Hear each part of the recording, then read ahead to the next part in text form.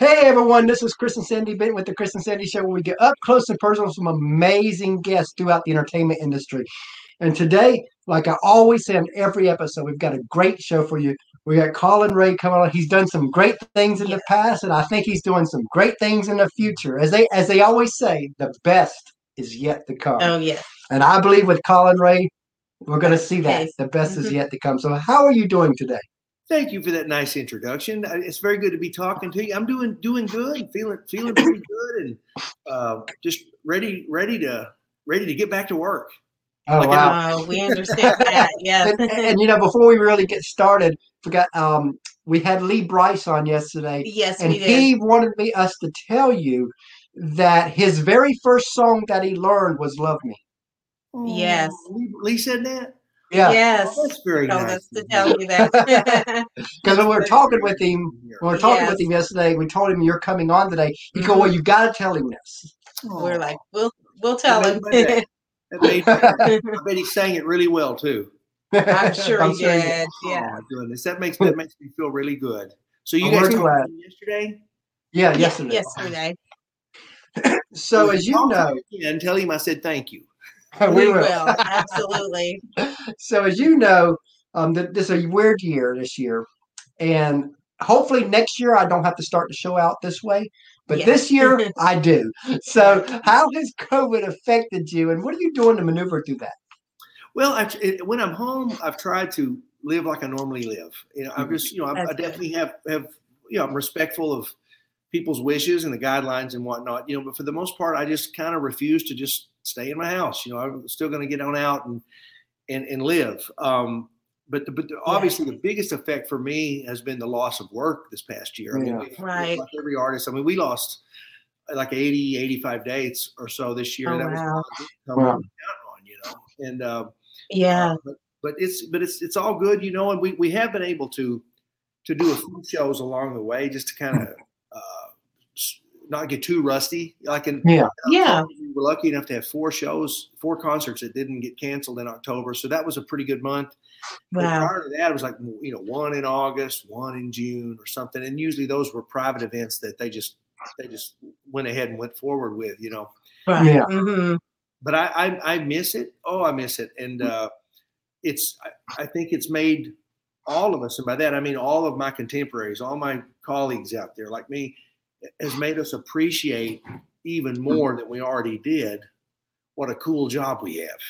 Yes. You get to where I was talking to Terry Clark earlier about this, and we were going on and on about, you do something for so long, you never complain. You always love the show. Once the downbeat starts and the lights go down and bam, that's always awesome. But you do get to where you complain about the travel. We don't get paid for playing. We get paid for traveling. That's it. The older you get, it starts to take more of a toll on your body and your mind, traveling. But I'll never complain about traveling ever again, because after this year, you don't really know. You don't really miss what you have until it's gone. And that's so true. True statement, And so I think all of us are so anxious, and I've always felt lucky. I've always felt blessed, but now more so than ever, because I realized, wow, I turned 60 years old in August, and I can still sing all my songs. I can still hit all the same. Oh, awesome! I look a lot different, but I still sound the same and can still do my job, and people still enjoy hearing these songs, so what a blessing that is. So truly, we can't wait to get back to work. And and for us, we launched the show January 3rd, having no idea what we're doing. And our original plan was like 100 interviews our first year. We thought if we could do 100 interviews, we'd be ahead of the crowd. I don't know too many hosts that can say they interviewed 100 people the first year. And then COVID happens. And I told Sandy, I was like, this could be our year to shine, because artists like you is going to need a place to talk, and we're going to give it to them. Sure. And because of that, you're, I think, interview number 276. That's right. 276. Wow. You guys have been busy. so, Yeah. so now the new goal is 300. Yes. I think you'll make it. There's still plenty of time. I think there's time There to is. going. But the thing is, you have to find the silver lining. There's always a silver lining in anything if you just look for it. Yeah. So true. Yeah. So, like I said, because of this, it probably has established you guys in a way stronger. Like you said, doing 100 a year is great, but boy, if you get 300, that's pretty major. That's a lot. Yeah. That's a lot of interviews. Yeah, we're planning on writing after January 3rd, which is the year anniversary, writing a ebook on doing over 300 shows our first year. But I think that people would want to know how you did 300 podcast shows. Yeah. That's a lot. And so there's we have an 8-year-old. And we have an 8-year-old that is part of every show. And a 20-month-old. Oh, that's awesome. That is awesome. Well, I'm glad to be number 276. So tell us about Scars. Yes. Well, the album came to be BFD Audium record label approached me about doing a Americana record. Okay.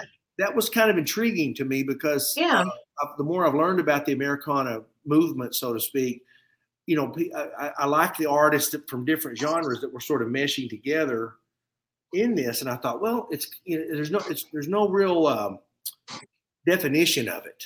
It's kind of country, it's kind of folk, it's kind of bluegrass, it's kind of rock and roll, and a little bit all in one. All those things, and so this sounds like a fun project, and so where it really took a turn for the better too is when I decided on my producer David Ferguson. We were having our first because he had made a lot of Americana records, and I wanted someone from that world who could help me and direct me, And so we were having our first song meeting, and about halfway through the dinner, he just goes, I only want to record songs you wrote.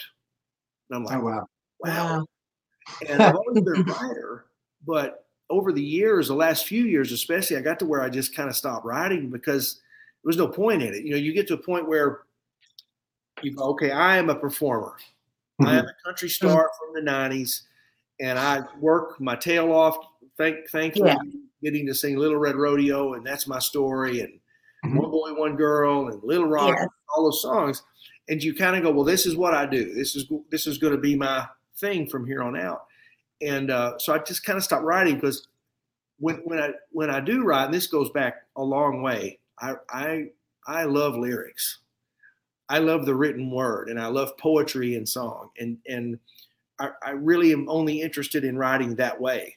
And back in the 90s, I would write with people, and I would come up with a line that I thought was just outstanding. And I was always shooting for Christopherson. Not that I could, but you want to shoot for them. Yeah, of course. He's the best, or early Merle Haggard, Oh, yes. Mama's Hungry Eyes, one of my favorite verses of all time, a canvas-covered cabin in a crowded labor camp, stand out in this memory I revive, because my daddy raised a family there with 2 hard-working hands and tried to feed my mama's hungry eyes. It's like, that's like Shakespeare, Yeah. It is. And so to me, the only kind of songs I wanted to write like that. Mm-hmm. And when we were writing for country radio in the 90s, you couldn't go that deep. Now we had some pretty deep songs we recorded, but there was definitely a wall on each side that you couldn't get too far out of bounds, and that's just too deep. That's just too deep. So anyway, this album came about, and so I thought, well, here's a chance for me to see if I can still write, and kind of rediscover that part of my brain. And it was a challenge, but it didn't take long, and the light went on, and we came up with some really great songs. And my goal was no subject matter is off limits. Oh, wow. No musical style is off limits. Yeah. So, wow. You know what I mean? So, yeah. Fun. That was so fun. And so I wound up writing by myself or co-writing every song on the album except 2 songs that my brother wrote. The title song, Scars. Okay. Another song called Ghost Story. And it's kind of a Roy Orbison kind of eerie vibe. And so I've always loved those songs. So it was a real personal record. My brother was involved in the album, and was a real full circle moment for me because we, obviously started playing music together. He taught me how to play guitar, Yeah. taught me how to play bass, and he and my mom taught me how to sing harmony and stuff. So I mean, we've been playing music since we were kids. But then in our 20s, we kind of went separate. He was kind of hard to get along with at that time, to put it mildly. And so the band we had kind of more followed me, the more so than him. And next thing you know, we split up. We didn't play music together anymore. And then so it was really cool to have him involved in this, because he's had some health problems in recent years with his heart and whatnot. And especially at the end of 2019, we almost lost him. And so I thought, we need to have him on this record, and not just a couple of his songs, but we wrote some other songs together for the album. And that felt so good to get to do that again. And because that's what we used to try to do when we were kids. And we wrote a bunch of crap. Like the first I heard Glenn Fry say one time of the Eagles, God rest his soul, Glenn Fry had said, he says, well, when you start writing songs, the first 200 you write are going to be awful. But eventually you kind of figure out how to do it, Yeah. And so we certainly had our share of awful, but we were always trying, So anyway, it felt really good to have him involved in this. And the fact that Miranda Lambert's on the song Scars with me is because of my brother, because Scotty was Miranda's original band when Miranda was like 17. Oh, wow. And I've known her since then. He was. I remember him saying, "Oh, there's this girl from Lindale I'm working with. You need to come see us in Dallas." And he would, they'd show up at these songwriter listening room things, and it would just be Miranda and Scotty, And so, and then the rest is history, so to speak, Yes. But she had loved the song Scars, because he wrote this song. Scotty wrote this 17, 18 years ago. For when he was writing for my publishing company, he wrote it for me to record. And at the time, I was still on Sony, and the A&R people were like, this song's just too deep, Collin. Here you guys go again. It's just too sad. It's too sad. And I'm like, it's too heavy. It's like, well, this is country music. That's okay, right? It's supposed to. So we wound up just putting it on a shelf. But I've always believed that timing is everything. Yep, it is. The timing for Scars is right now, and it came even though we recorded this album, we were mostly pretty much done with the album by the time the pandemic started. I never would have guessed that the lyrics seemed fitting. Yes, would have had so much relevance to people that have been hurting so much this year, And so Miranda was kind enough to come in and put a vocal down on it. She always loved the song, threatened to record it a couple of times. Oh, wow. She would tell Scotty, she goes, well, because I've heard her do it live, and she sang it great, of course.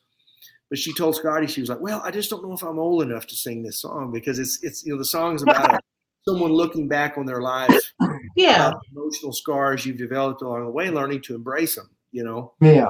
And, so she didn't feel like she was old enough, So that worked out good for me, because I got to cut it. And then she came in and sang harmony with me on it, and it was just magnificent. So that really blessed not just that song, it blessed anointed the whole record, And people don't realize this. Like when you look at married couples, a lot of times when they argue, they're arguing from their past emotional scars. They're not arguing from their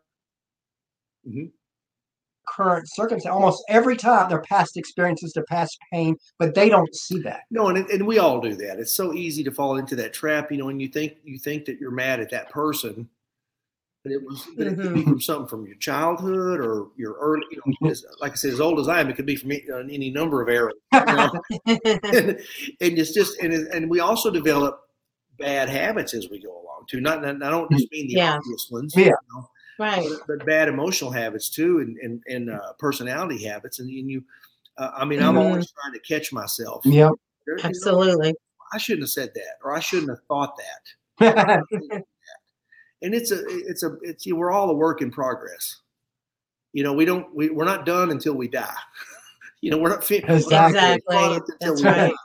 And so I think I've just never been one to say, well, there's certain things I'm very comfortable in, and then there's other things I'm uncomfortable in. And so I try to work on the things that I'm uncomfortable in, so I can be comfortable there in that aspect as well.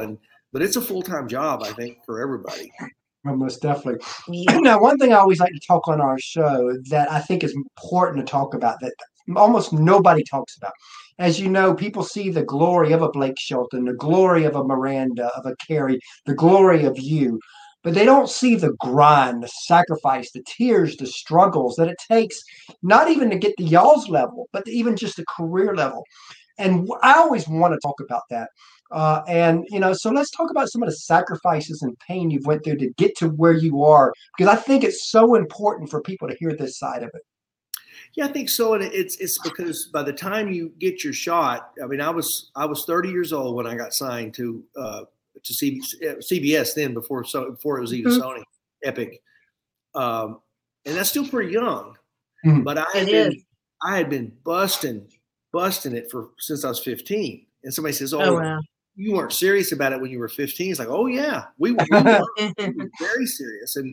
And it didn't take me long to decide, look, this is the only thing that I think I'm any good at. It seems to come pretty naturally to me.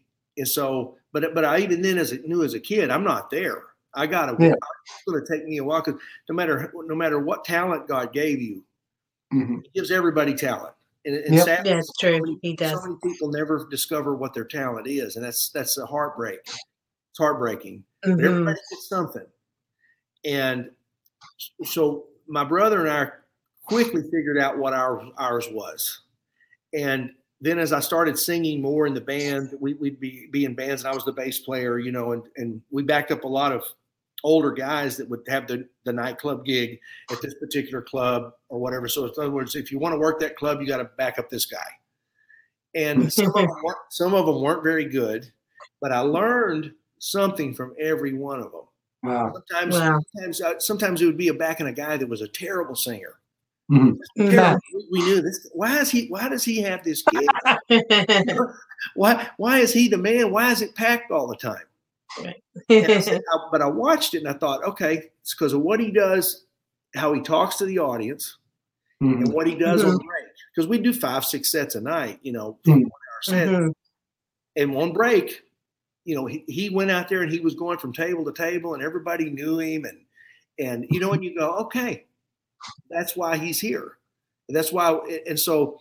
And then other ones is just like I learned that people say, "Oh, thousands of songs." Yeah, because I sang and played on so many bar stages where I just learned stuff from hearing other guys sing it. That's why they just those songs stuck in the head. So even though we had a very clear-cut idea of what we wanted to do, we weren't ready. And it took us a long time to get ready. But I always took it very, very seriously. You have to look at it as a job. It's like,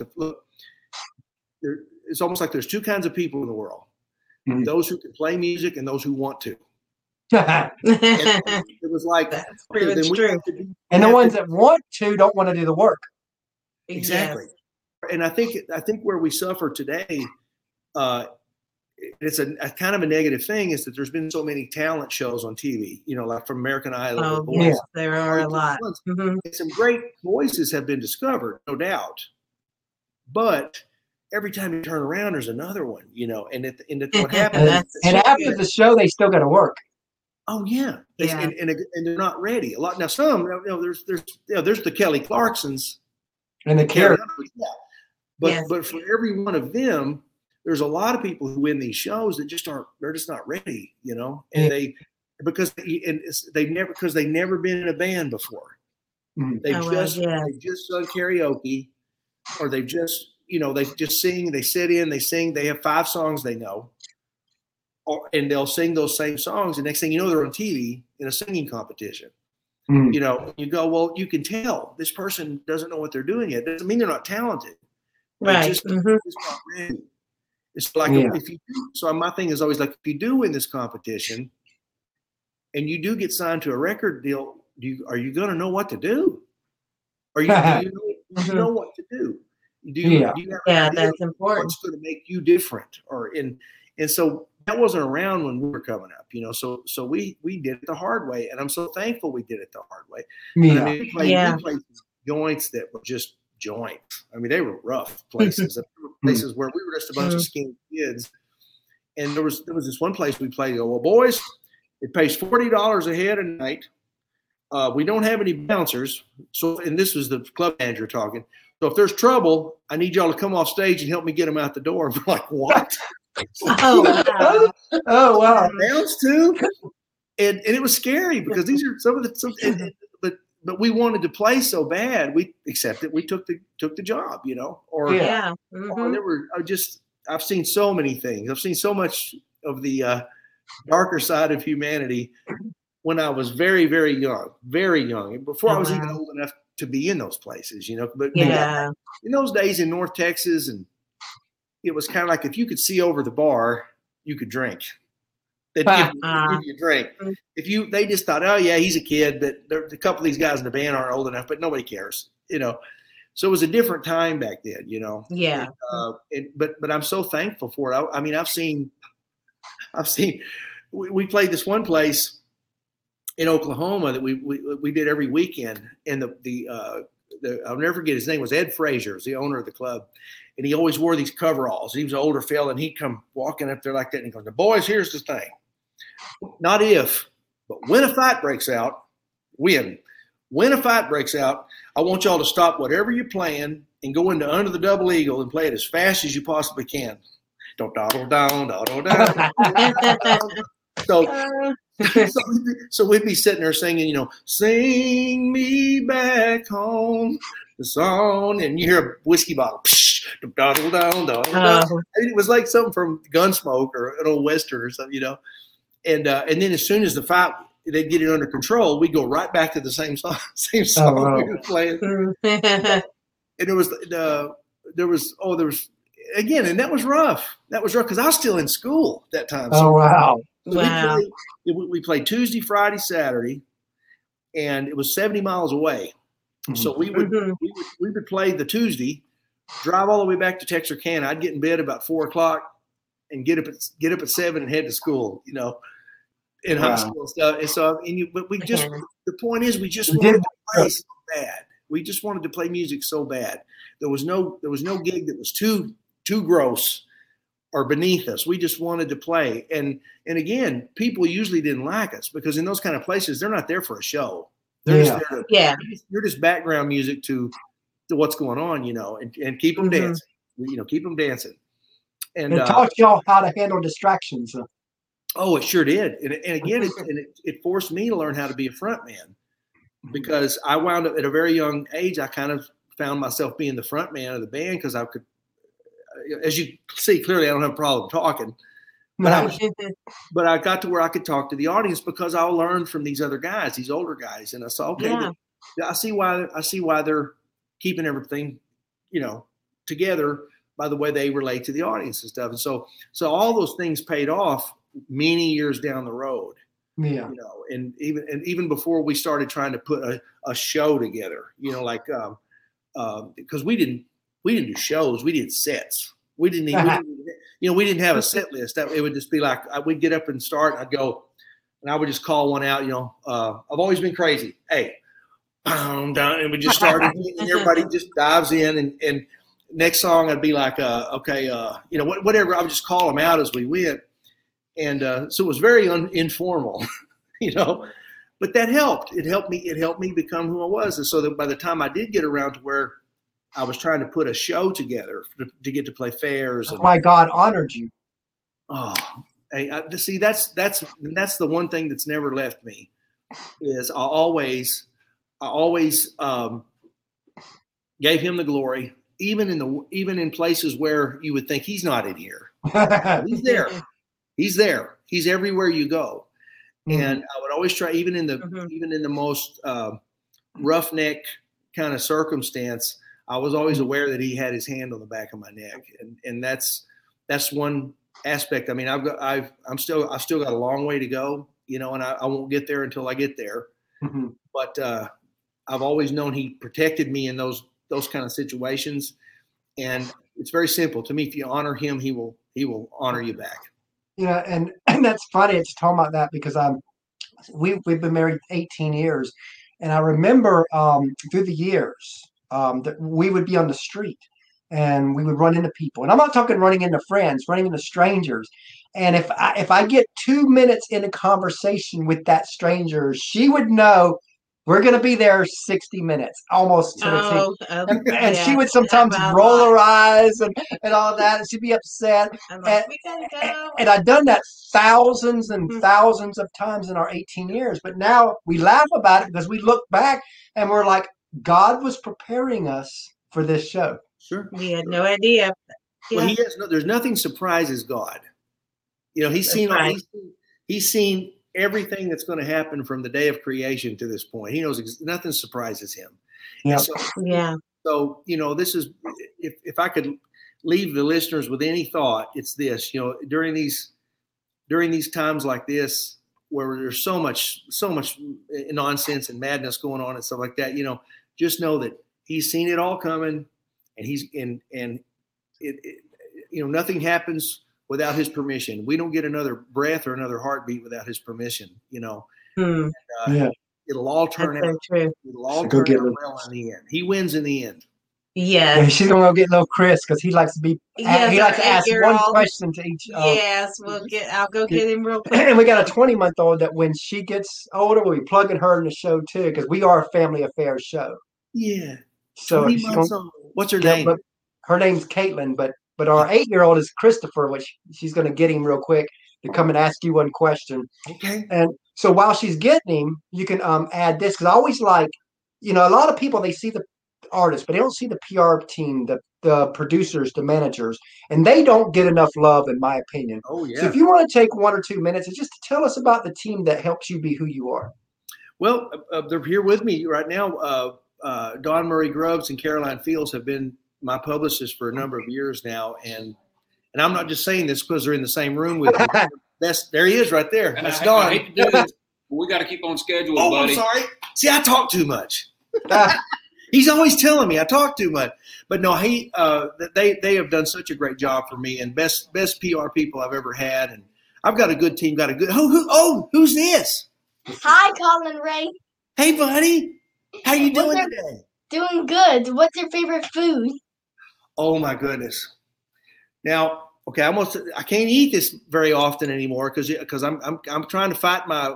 Again, you get older. See, I'm warning you. This is what, as you get older, you start getting bigger, and so you have to be more careful about what you eat. But hands down, my favorite food is pizza. I could eat pizza 7 days a week, 3 times a day, but I'm not allowed to do that anymore. Pizza. His is pizza too. His is pizza. Yes. Oh, how do you not like pizza? Exactly. It sure is good to meet you. Oh, he's awesome. Yeah, you need to get him involved in the show. That's what we're doing. Every episode he's pretty much been in as this question. And because we try to honor our time, we really enjoyed having you on, and maybe we can have you back for a lot because our show is normally a 60-minute show. Oh, yeah. Sure. We'd love to have you back. I'd love to come back. And just talk about a lot of stuff. I'd love to. You guys I love what you're doing, and you're doing it right. Hi. Oh, thanks so much. He's a Hi. Well, all right. Take care, guys, okay? We'll do it again whenever you say. Just let Dawn know. We'll do it again. All right. We Sounds will. good. Sounds great. Bye. Thanks. God bless Bye. you. Bye. Bye.